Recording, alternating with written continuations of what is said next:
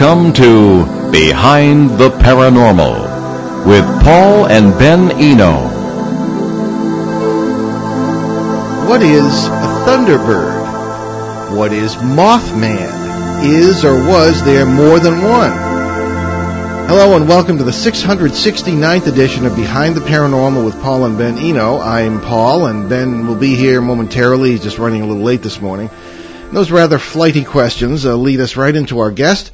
We're welcoming back a not-so-unfamiliar subject with a great guest, and we welcome your calls this afternoon. It's 800-449-1240, and from anywhere in the U.S. or Canada, 401-766-1240, 1240, that is, here in Northern Rhode Island, and we will monitor Paul at BehindTheParanormal.com for emails.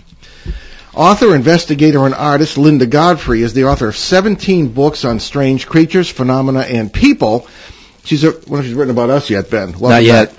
She's a frequent guest on national TV and radio shows, including Monster Quest, Seasons 1 and 4, Lost Tapes, Monsters and Mysteries, Sean Hannity's America, Inside Edition, Coast to Coast AM, Wisconsin Public Radio, and many more. She lives in the Kettle Moraine area of southeast Wisconsin, and with her husband and monster dog, Grendel.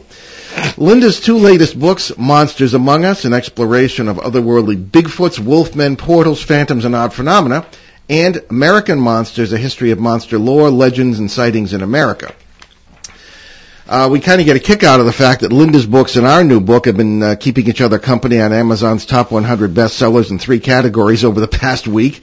And Linda's website is lindagodfrey.com. So, Linda Godfrey, welcome back to Beyond the Paranormal. Thanks for having me back, and congratulations on your new book. Oh, thank you. I do appreciate the Beowulf reference, by the way. Yes. So, Grendel. Yeah.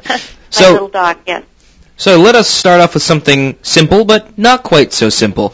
What is a cryptid? Well, the general definition of a cryptid would be something that looks like it's an animal, but it's either hidden from our normal range of view, or it's generally not out there where you can see it in a zoo, or even usually observe it in its expected environment, as you would do, say if you were to go bear hunting and find a bear, or something like that. It's something that's hidden. It appears to be an animal, but it's hidden from our general world view. Okay. I'm not sure that I've got that nailed down exactly. It's a tricky definition. It is. It's just we get the question a lot. Yeah, it's not like you can open up the dictionary and see Webster's definition for cryptid. So we're talking about flying cryptids, which seem to range all the way from giant birds to things that don't look like birds at all, say Mothman or things like that. So can you give us some examples? Sure, yeah. And you're right. Just because they're flying doesn't mean that they all look like birds. You have, as you say, everything from winged humanoids to things that look like flying manta rays. Where do those things come from all of a sudden? It's a constantly evolving list of creatures and entities, and really many of them we don't know what they are. There's a group that does look like birds, and they can come in all the varieties that regular birds come. There are some that look like great storks. There are some that look like ancient, supposedly extinct pterosaur type of birds. There are others that look like raptors, eagles, hawks, that kind of buzzards, only huge. And these, generally, to be put in this list, they have a wingspan of 10 to 20 feet. I would say is the most common judgment people make as to their size. But I started out my book, American Monsters, with a report that was given to me from a professional businessman from Minneapolis who had what I think is one of the best sightings of an unknown bird or bird cryptid that I've ever seen, because most of the time when people are reporting an unknown bird or flying creature, they don't get a look at it in very many situations. Normally it's just in the sky, and it's notoriously difficult to accurately estimate the size of something that's in the sky unless it's right next to a tree or something where you can compare it for size. That's true. There's just nothing to judge it against. Well, this is a man who was, and also this was daylight and quite close range, whereas many of them are at night. It might be in the distance. So it had a lot of things going for it to begin. And this man who is, he's over 6 feet tall, I think maybe 6'2", riding his bike in this nice area in northern Wisconsin, not that far from the Mississippi River. And he looks over in this grassy meadow, and there, standing in the grass, is this giant bird. And because of his own height, he knew, he could put himself in relationship to the height of the grass and then look at that bird, which wasn't all that far into the field, and realized that this bird was quite a lot taller than he was. And it was indeed massive. And he said he felt like he had just, come across something from Disneyland, or this amazing, it's like you're seeing a miracle. And he said he got off his bike and started walking into the field without even thinking about it, because he was just so, attracted to seeing this thing. And then he realized, he got this sudden thinking feeling, oh, what if it's a female guarding a nest, And when he got this kind of thinking feeling about it, it turned and looked at him. And that was kind of a critical moment, because he felt like it could have come toward him or gotten him. It was, he didn't know what its capabilities were. But instead, it began to flap its wings and appeared to be trying to fly away, but it was having trouble at that size moving its wings fast enough to get lift, to get up into the air. And he watched it finally kind of take off, and he said he could see it as the wings were moving up and down. He could see the feather structure billowing, So it wasn't anything like a phantom. It was, 100% real 3D, as I said, in bright daylight in the morning. And he watched it finally take air, and then it went over towards this road that he'd been pedaling his bicycle on, which was an asphalt road that led through this kind of nice area of vacation homes. And he said it followed the roadway for a while, maybe because it got, I don't know if it was easier to lift off from it or whatever, but at that point, he was able to observe that the wingtip stretched from one side of the road to the other. And when I went up there, it was near Hayward, Wisconsin, by the way, when I went up there to interview him on site, I was able to measure that road at that point, and it was about 22 feet wide. So this thing had a 22-foot wingspan.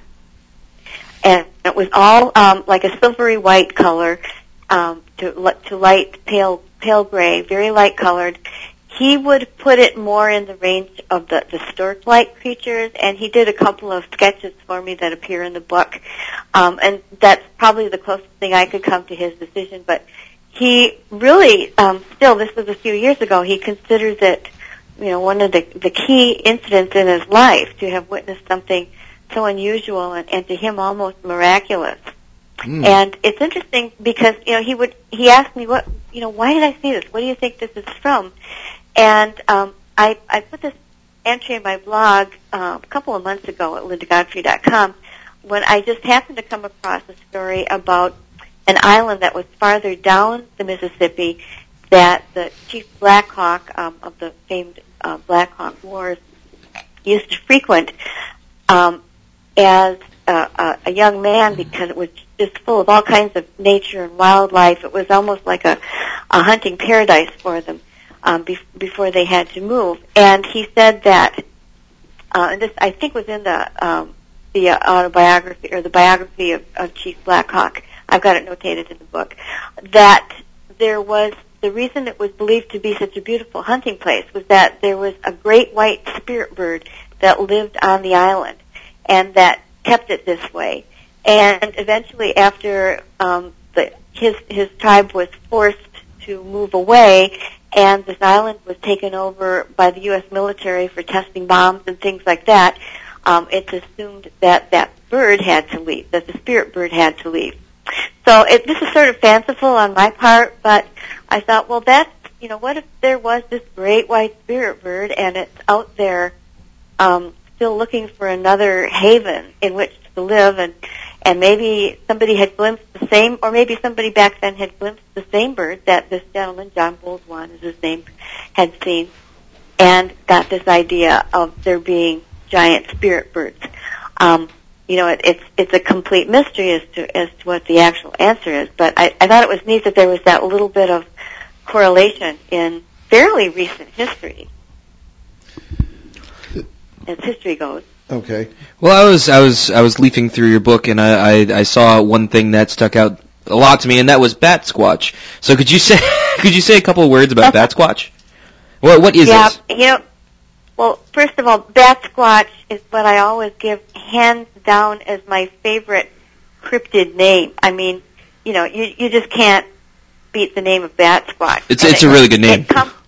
It is, and it comes from the fact that it's generally seen as having bat-like wings, but then it has a furry humanoid that reminds some people of a smaller Sasquatch in the center. So, hence, bat and Sasquatch put together. And these are not seen just in one spot either. These are another one of these creatures that seems to be universal, especially in the Americas. And that name was coined in Tacoma, Washington, which actually is a great state for Sasquatch.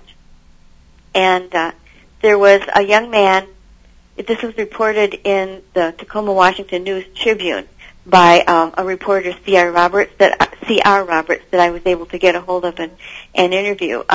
He discovered there was a young man named Brian Canfield who had a nighttime encounter with what he described as a 9-foot-tall winged creature, and he'd been having trouble with his carburetor as he was driving, and his engine suddenly failed, and he was a little bit puzzled. It didn't seem quite like his previous troubles.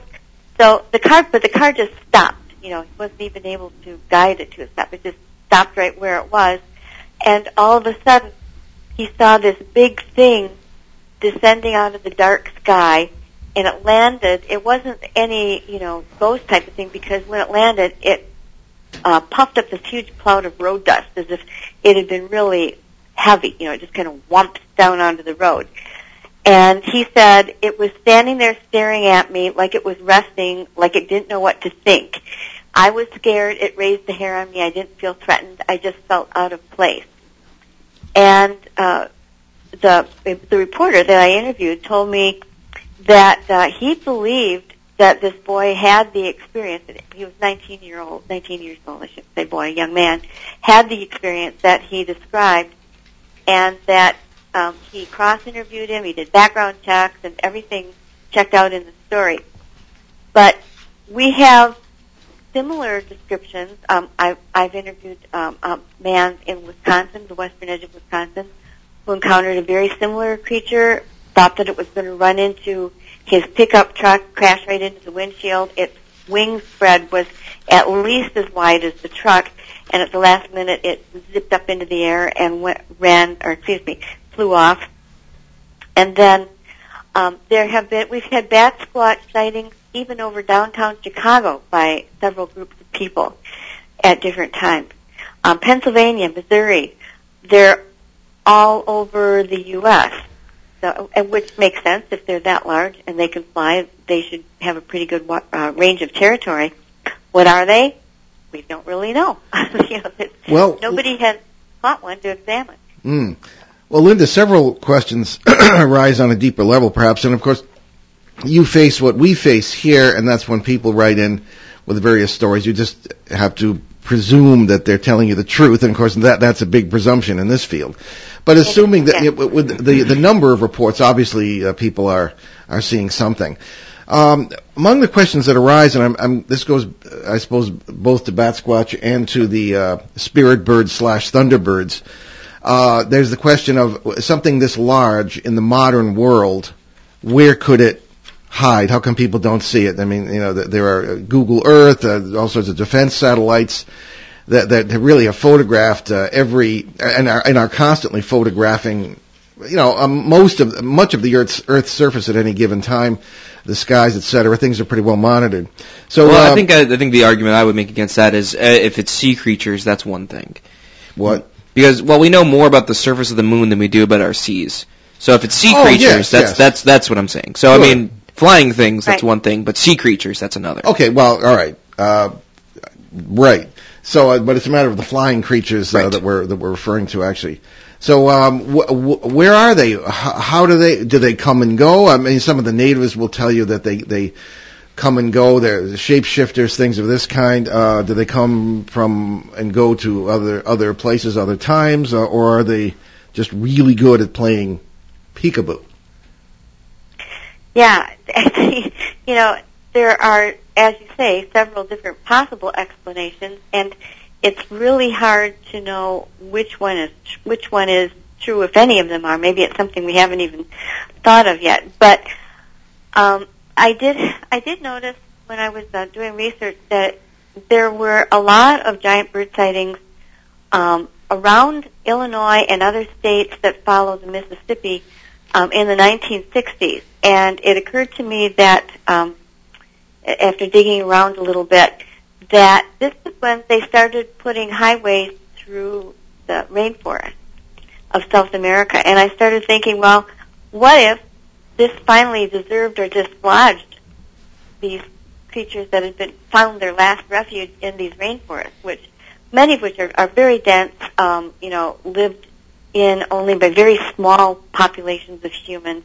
And then all of a sudden there's this highway coming through it, and things are flying north and other places trying to find other homes.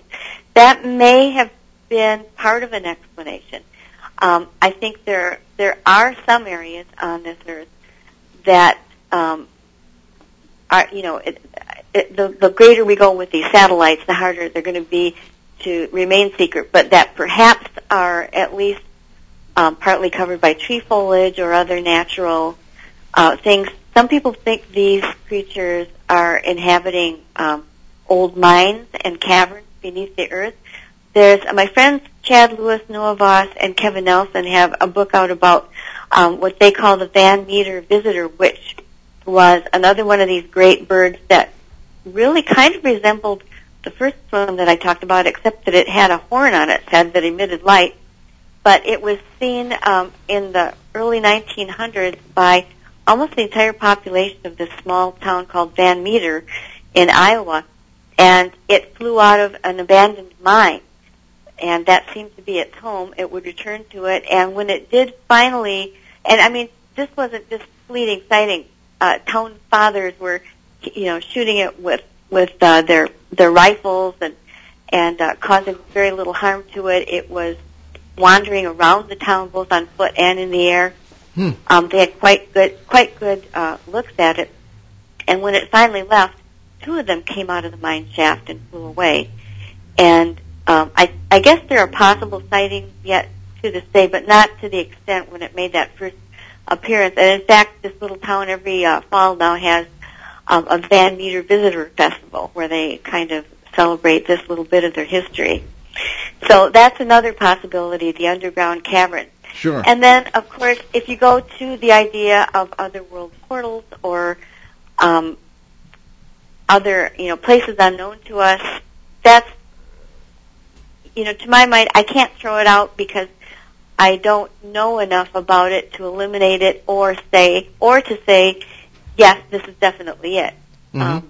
It just remains kind of an unknown possibility. But I think more and more people are taking this idea of portals to other realms, and those are real layman kind of, historic type terms, as we get more and more from physicists about the possibilities of there being parallel universes, other dimensions of reality that are separate but perhaps interactable with our own. So far they've only shown interaction on a subatomic level, but they don't know that that's the end. That may change too as studies go on. And the thing is with the physics, most people, myself included, don't know enough about this sort of physics to read about it and say, yes, that must be it or not. But the thing is that our leading edge physicists have been putting together what they feel are the basics of quantum physics with formula and theory that are at least partly provable. They can prove some things about it. So then when these theories predict things like these other worlds, they're encouraged to think that perhaps someday these will be provable too. So it's not like that's just some, fairy tale explanation anymore. It's something that our top physicists and human brains are actually working with. And so we just have to sort of wait and see what they come up with. Mm-hmm. Okay, fair enough. If we're lucky enough to live that long. Right. In your description of one of the Mississippi River area cases, Linda, it's very interesting to hear the report that the car died, okay, and that the man felt out of place. But the car dying, that can be a symptom of an electromagnetic pulse. And I would be curious to know whether if he was wearing a watch, if that stopped too, or whatever else happened. And his comment that he felt out of place was very interesting as well. But first of all, the engine stopping, did you speculate, do you have any possible explanation for why that may have occurred, if it may have been an electromagnetic pulse of some kind? Well, car engine stopping, that's a fairly common thing to happen with encounters of any sort of event of high strangeness. It happens a lot at places where there are known what they call spook lights, where there are not just legends of the old railroad man swinging his lantern and being killed and his light comes back, but there are places where people see actual lights zipping around, coming through their cars, stopping the motors. In my Monsters Among Us book, I have the story of sheriff's deputy in Wisconsin who was sitting near a marsh doing his reports and watched this green, all of a sudden noticed this kind of colored mist was coming toward him. It wasn't just a general mist. It was a structure that was coming toward him, went over his car, and everything went out in his squad car. The computer, everything electronic just stopped. And he realized later he was missing about 20 minutes of time during that. So again, that's that idea of the feeling out of place, out of time. Very, very common with many of these unknown phenomena, that people feel out of place and that there's interference with electromagnetic devices. Interesting. Well, that's something perhaps to keep an eye on in the future, and maybe we'd be interested in hearing more about that. Sure. The only point I'd make is in returning to a discussion about the parallel world thing, if that has anything to do with this. In our experience, the boundaries of the parallel realities are electromagnetic, so maybe that's got something to do with it. Yeah, but and especially feeling out of place. Maybe he was temporarily somewhere or someone else. I don't know. Right. So who knows? Have there been reports, have you noticed, in areas where these occur of other kinds of paranormal phenomena? I mean, during the Mothman thing, for example, there were a lot of reports of UFOs, people having psychic experiences, that sort of thing. Have you noticed anything like that? Well, it is true that where you have one type of unknown, unexpected phenomena, very often you're going to find other types as well. There, what John Keel called the window areas, and as you mentioned, Point Pleasant was one. With the Mothman and UFOs and Men in Black, and all kinds of. John Keel experienced all kinds of weird electronic things with his own telephone and other things that he had. So, in Wisconsin, I identified an area that I called a 13 square mile of weirdness, which is in an adjoining county to Walworth, which is my home county. And within this 13 square miles, you have everything from the Aztalan State Park, which is a major ancient Native American both burial mound and kind of fortress, but very mysterious. That's enclosed. You have a major very early possible upright canine sighting. It's somewhere between a Bigfoot and a canine. You have, I've had great bird reports, lots of Bigfoot reports, weird lights, all within this 13 square mile range. And what is it about that?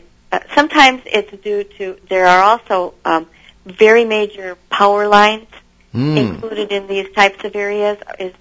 And I've always made it my business from the very first time I started investigating these things, which was 25 years ago, actually, when I first broke that story of the Beast of Bray Road, to look at maps and scour the local history books and see what geographical, geological, and human cultural artifacts are found within a region where these sightings take place. Sorry, I have to interrupt you, Linda. We have to take our bottom of the hour break, but we'll be right back with that thought. And you're listening to Behind the Paranormal with Paul and Ben Eno on WOON 1240 in New England's beautiful but a little bit chilly Blackstone River Valley. We'll be right back with Linda Godfrey. Stay with us. ON Radio, ON Worldwide. Hi, this is Don Brunel inviting you to join me for ON Midday, weekdays from noon to 2, right here on ON 1240 Radio. We've got gold cuts, guests, and our daily super quiz. The Midday Show, right here on ON, local radio at its best. ON Radio, ON Worldwide. Okay, welcome back to Behind the Paranormal. We're on with Linda Godfrey today, and we have a number of charities our show has adopted, and we'll talk about that in our announcement section coming up toward the end of the show.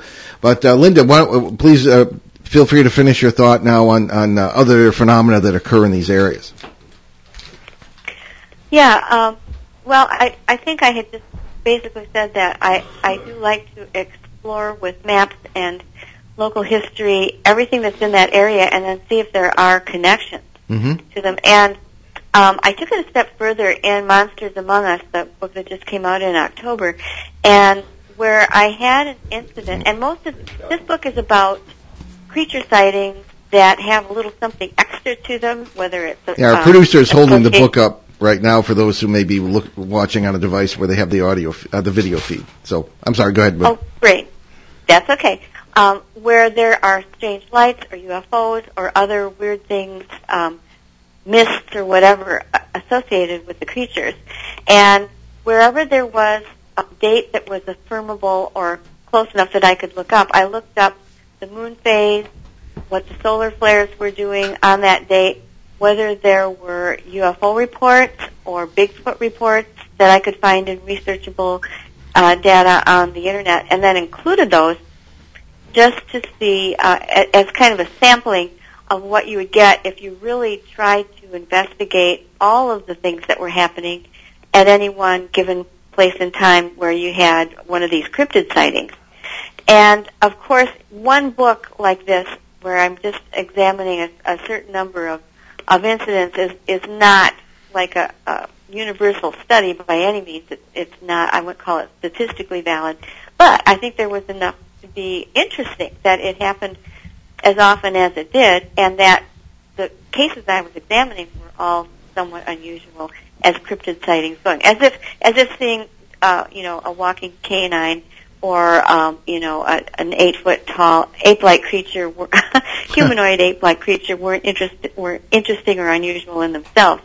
This is, in fact, I was going to call this book, my proposed title for it was The Stranger Side of Strange Creatures. So they already had a stranger side, but then I was looking for these associations. It's interesting. I've never really found any big correlation, for instance, between the upright canines and full moon. But I did notice when I started really looking up these moon phases that the three-quarter moon showed up more often than any others. Interesting. Oh.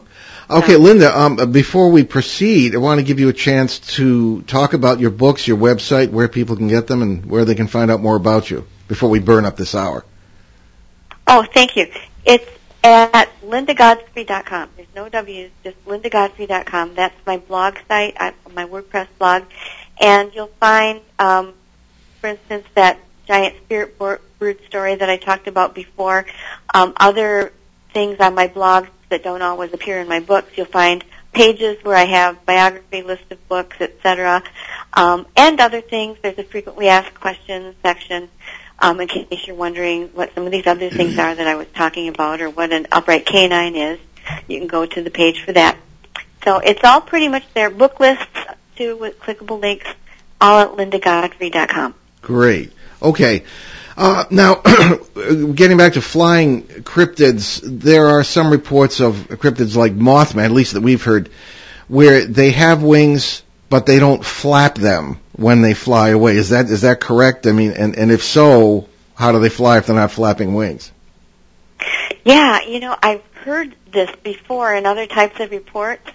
For instance, the one I call the Wisconsin man bat that I had mentioned earlier, when this thing was going to hit the windshield, it didn't start billowing its wings. It just snapped these wings kind of upward and then soared up into the trees. And there was another sighting that may have been related to this in some way, because it was farther north in Wisconsin, but it was up a river that flows up from La Crosse.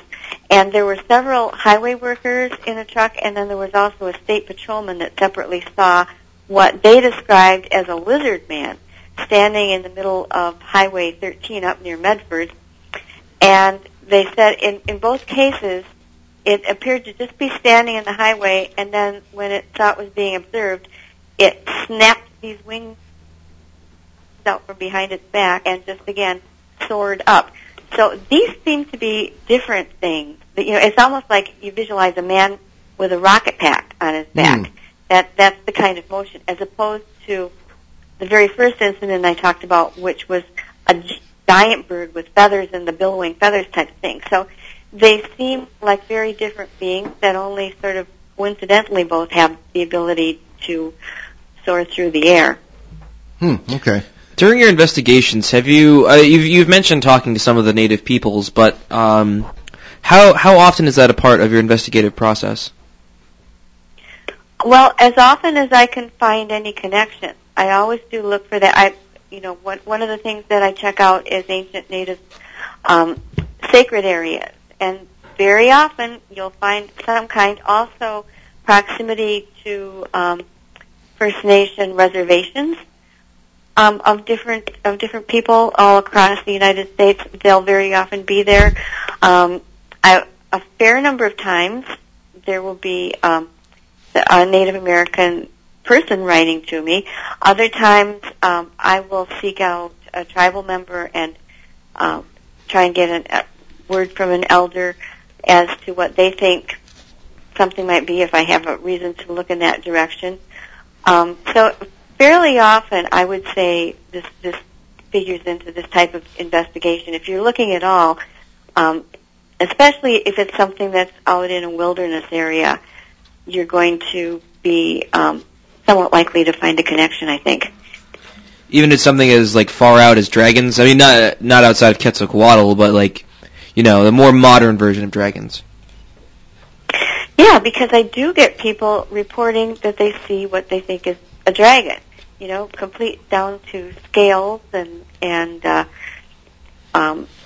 same kind of storybook dragon type of look that you would expect. And there are sometimes depictions, Native American depictions of creatures that have scales. For instance, down near Alton, Illinois, you have a very, very famous rock art that was depicted by early explorers. It's no longer there, but I think they've repainted it, and it reminds me of old depictions of griffins, which were kind of combinations of dragonish-looking features and other types of features. And it had a long tail, it had scales on part of its body, it had claws, and I think that you could argue it was as much of a dragon-like thing as anything else. It had wings. So you do find these things if you go far enough back. But dragons are almost a universal type of thing. The Chinese regarded them very highly. They're not always fearsome bad, malevolent creatures as we tend to see them in Western culture. So that sort of begs the question, how much does culture and popular perception play into these sightings or reports? I think that's something that's always fair and good to look at, because there is a theory. I have some colleagues who really think that a lot of these sightings are not individual shapeshifters, but part of some sort of pervasive spirit kind of matrix, if you will, that can interact with individual humans at certain points wherever it suits its purpose and show itself as one of any enormous number of creatures. And that they do this partly by interacting with the human consciousness or the human brain, which, interestingly enough, some of our scientists now call a sort of quantum computer, the human brain, and then display themselves almost as the usual idea of a shapeshifter would do, as to whatever seems to be in that person's mind that would serve its purpose. And, I actually had an interesting kind of personal demonstration of this. I was doing my research for the book Weird Michigan, and I ended up in this little town in Michigan. Nobody knew I was coming. I just found out about this that day when I stopped in at the local history chapter and found out that there was a haunted building downtown. Went there to see it, ended up in the basement of this very old brick building. Nothing in the basement at all except a dirt floor, one or two bare light bulbs.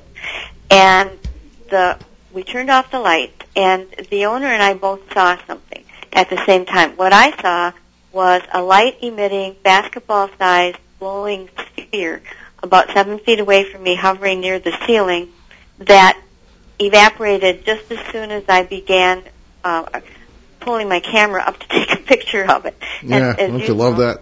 And at the same time, she didn't say anything until I asked her later.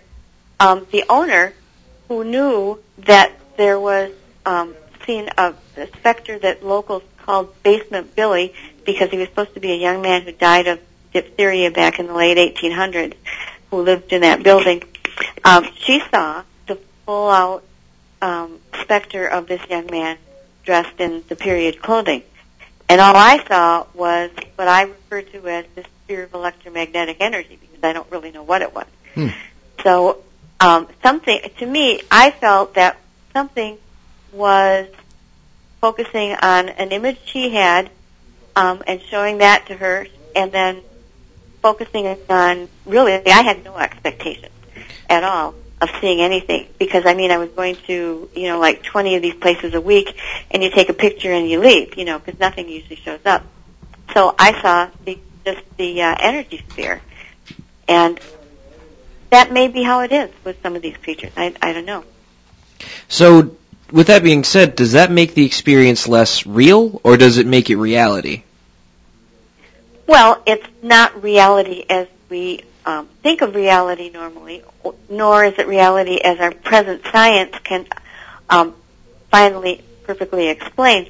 But it was certainly a real experience to me and to that lady. She was pretty odd, and I saw this thing, and I could barely believe that it was there. I turned my head; it was pitch black in there, and there was nothing to reflect from everything. All the ductwork was covered with brown paper. I turned my head away for a second and looked back, and it was still there. And I felt that it had this sort of awareness, that it was like curious about me or something at the time. And I've since had another experience with one of these light spheres where two other people were with me, and the three of us saw the same thing at the same time. So, and it was real. It's a real experience that we had. The reality involved in whatever presented itself is an open book as far as I'm concerned. Yeah, there are all sorts of variables. And anything else? Up to you. Okay. I just wanted to get back to the Mothman phenomena in the 1960s. The Mothman being a media label that had put on the creature or creatures who were most commonly seen. in the Ohio Valley during this period. So, Linda, it's very interesting that most people had negative experiences with this Mothman creature, which looked like they had wings and this sort of thing, red eyes and all this business. But a few people had positive experiences with it. In other words, some people were utterly terrified. Most people report being utterly terrified in the presence of this thing. And a few others have reported increased psychic abilities, increased ability in art and math, things of this kind, almost a consciousness shift. In your experience with Mothman in particular, and your research into Mothman in particular, and these flying cryptids in general, or maybe even cryptids in general, have you encountered people who had very positive experiences in encountering them? Yeah, they're very much in the minority. Most people who see any kind of a giant unknown creature are terrified, and many times they will say to me, I wish I had never seen it. I wish I could unsee it. Mm-hmm. I see it every day. I think about it every day. And it kind of continues to nag at and prey upon people's minds in most cases. However, once in a while there'll be a person, it's the same thing with the unknown upright canine. And most of the people that I interview are terrified of it, wish they hadn't seen it. But I can think of one lady who saw it while she was actually driving through a cornfield to bring lunch to her husband, who was a farmer working out there. And she saw it just kind of pass between the corn rows and look at her, and she said she was not afraid in the least. She felt really lucky that she saw it. She felt that, it was peaceful and it wasn't going to do anything to her. She never had any additional things happen to her, but I can also think of a woman who, and this lady's case is a long chapter in the Monsters Among Us book. She and her sister lived across the road from the Ho-Chunk Reservation, kind of in the center of the state. And she, at one time, saw this giant bird just sitting in the road. And she talked to a Ho-Chunk elder about it, and he said that was the Thunderbird, and it was a very special, sacred sighting. And she was very pleased about that. But then after she saw that, she and her sister both began seeing elsewhere and on their property, both upright canines and Bigfoot, and were having all kinds of poltergeist activity, and there were things slamming against the siding of their house and denting it in. I saw several places on their house when I went to examine it, where something huge had obviously bashed into the siding. All kinds of weird things happening in the house with lights, faucets turning on, and that sort of thing. So it turned out to be not so pleasant. It started out as being this very sacred thing, but then it kind of changed. And they're still having, it's quieted down some, but it went on like that for a couple of years, and now it's generally seeming to slow down. Interesting. But so it kind of, people's experiences will run the whole gamut. Yes, indeed. Well, that kind of leads into another question regarding the Mothman in the broader sense, Linda, and that's probably because of the movie, I guess the 2002 movie, The Mothman Prophecies, which was loosely based on John Keel's book of the same name. Mothman was presented as sort of a precursor to a very serious and deadly bridge collapse in Point Pleasant, West Virginia, and the Silver Bridge incident of 1967. And the question is, do you really think that the Mothman events of that period in the 60s had anything to do with the collapse of that bridge, which killed, I believe, almost 40 people? It's so hard. Go ahead. It's so hard. It's so hard to answer a question like that because we lack understanding of whether these are all things being caused by creatures leaking out of some window area into some parallel world, or if they're to think of it as being a precursor makes you think that this was in the works and being planned somewhere in the spirit world, and so this thing was sent out as a herald of it, or as a warning. I think that would probably be a more historic view, way to describe that idea of the precursor.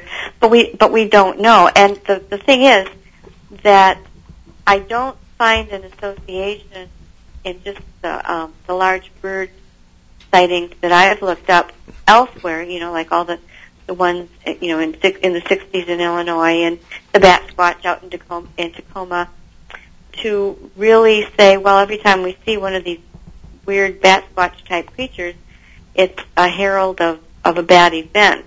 It might just be coincidence. I don't know.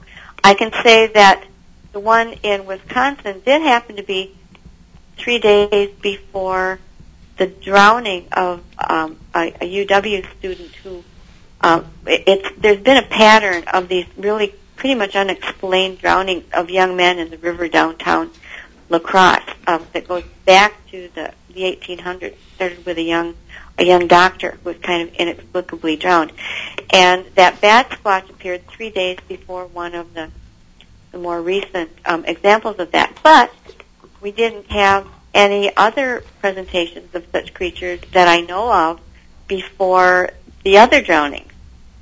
So, how can you say it must have been that, for one, when the other ones didn't have any apparent herald? Maybe they did. Maybe somebody saw something and didn't report it. You always have to keep that in mind, too. But there's nothing to compare it to say, yep, every time somebody drowns or every time a bridge goes down, you're going to see these bat-winged creature things. Yeah, your imagination can run wild. Linda, this is a question that perhaps many people may be asking. Do you have any recommendation for what people should do if they believe they've had a sighting of a flying cryptid or any cryptid at all? With or maybe a flying cryptid, because with Bigfoot you can go to the Bigfoot Research Group, or with a UFO you can go to MUFON, a Mutual UFO Network, or any kind of ghost thing. There are all kinds of people passing themselves off as experts. But I've never heard, other than your very capable self, where can people report sightings of flying cryptids and be taken seriously and have it treated with an intelligent approach? Yeah, well, there are people, and I don't consider myself an expert. I consider myself a long time serious student of these. No, we take you seriously. Thank you. But Stan Gordon is one person that I can think of. He's been studying these things in Pennsylvania for a long time. Pennsylvania is a real hotbed for all types of these sightings. Tell us about it. We got a case going on in western Pennsylvania that would knock your socks off. Wow. Yeah, and I've actually got a couple that have been going on there too. Maybe we'll be in touch with you about that. Maybe they could dovetail. Yeah, definitely. So, there are people like Stan Gordon. You can go on the internet and find different people who are putting witnesses on radio shows or doing other things. There are more venues now than there used to be. And I would say, and for some witnesses, that's fine. They find it comforting to go on, and talk about what happened to them on the radio. Other people, I've known some witnesses that have started their own web pages or groups, and whatever feels comfortable to the witness. I can't recommend any one thing. When people call me, I will do my best to investigate it, but that doesn't mean I can find out for sure what it is.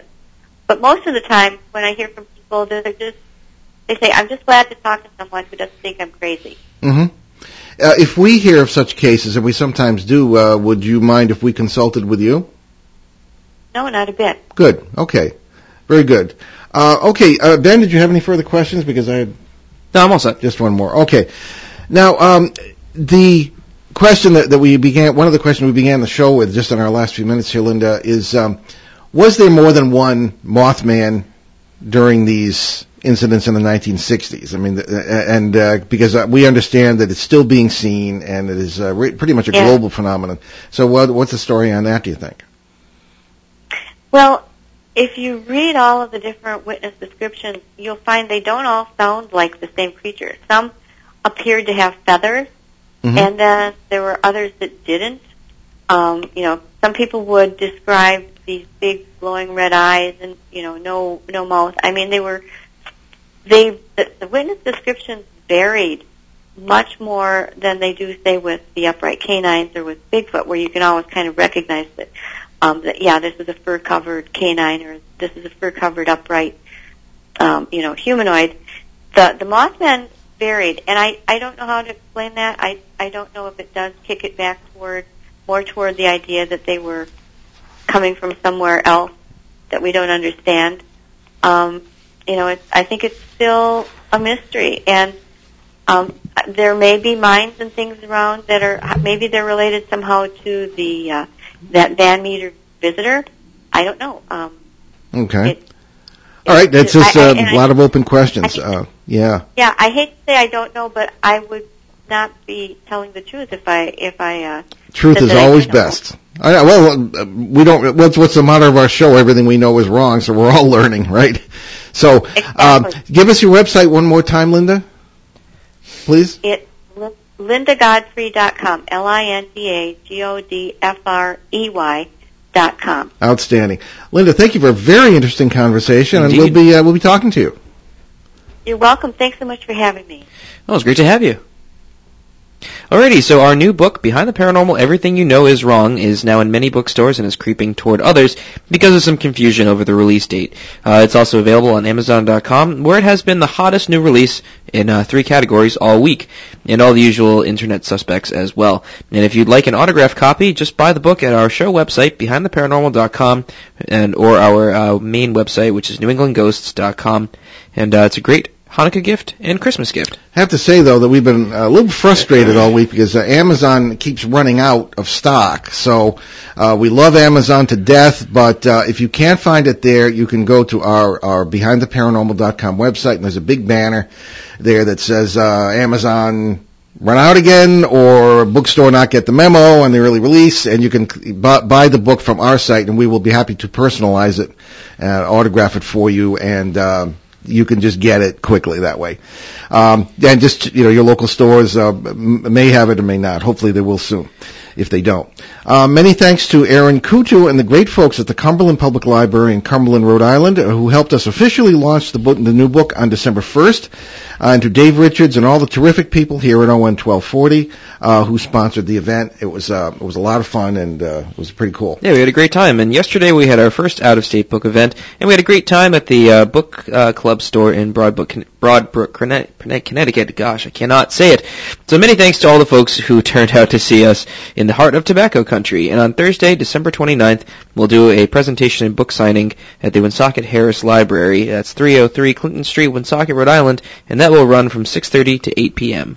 Okay, and that will bring us to Thursday, January 19th at the Franklin Public Library in Franklin, Massachusetts. That's in Temporary Digs at 25 Kenwood Circle, and that begins at 6:30 p.m. And new book events, some far away from our beloved Blackstone Valley, are being added frequently. So check BehindTheParanormal.com or our show Facebook page for updates. And our new YouTube channel, Behind the Paranormal Case Files, is up and running, and our 4th video about the famous Bridgeport poltergeist case is on its way, and that was in which my dad worked with Ed and Lorraine Warren, and that will be posted, and you can find that on our YouTube channel. That's Behind the Paranormal, and you can subscribe to it, like our videos, and all of that good stuff. Very good. Meanwhile, find out more about the show, our public appearances, and more at that site, BehindTheParanormal.com, where you will also find nearly 700 free recorded shows from both ON 1240 here and our 4.5-year run on CBS Radio, along with special shows and podcasts. And those podcasts include the famous Rendlesham Forest Return to Rendlesham series in 2010, which we started on CBS and finished on an internet station because somebody kept messing with a CBS brand new studio in Detroit, and it was really weird. So that's all on there, and you can check it out. So, Ben, what else we got? So next Sunday, that's December 11th, we will welcome 2 famous names, John Zaffis and Rosemary Ellen Guiley, for a discussion on haunted things, so objects and such. Just wanted to point out, too, that there are books of interest on Amazon.com to our local audience having to do with Joe Ferrier, and that's UFO Repeaters. Check that out on Amazon, and it should be very interesting, too, for our local folks who knew Joe Ferrier, Yes. a UFO expert and talk show host. So anyway, we leave you this afternoon with a thought from American philosopher Will Durant. We are what we repeatedly do. Excellence, then, is not an act, but a habit. I'm Paul Eno. And I'm Ben Eno, and thanks for joining us on our great cosmic journey, and we shall see you next time. Return to this radio frequency 167 hours from now for another edition of Behind the Paranormal with Paul and Ben Eno.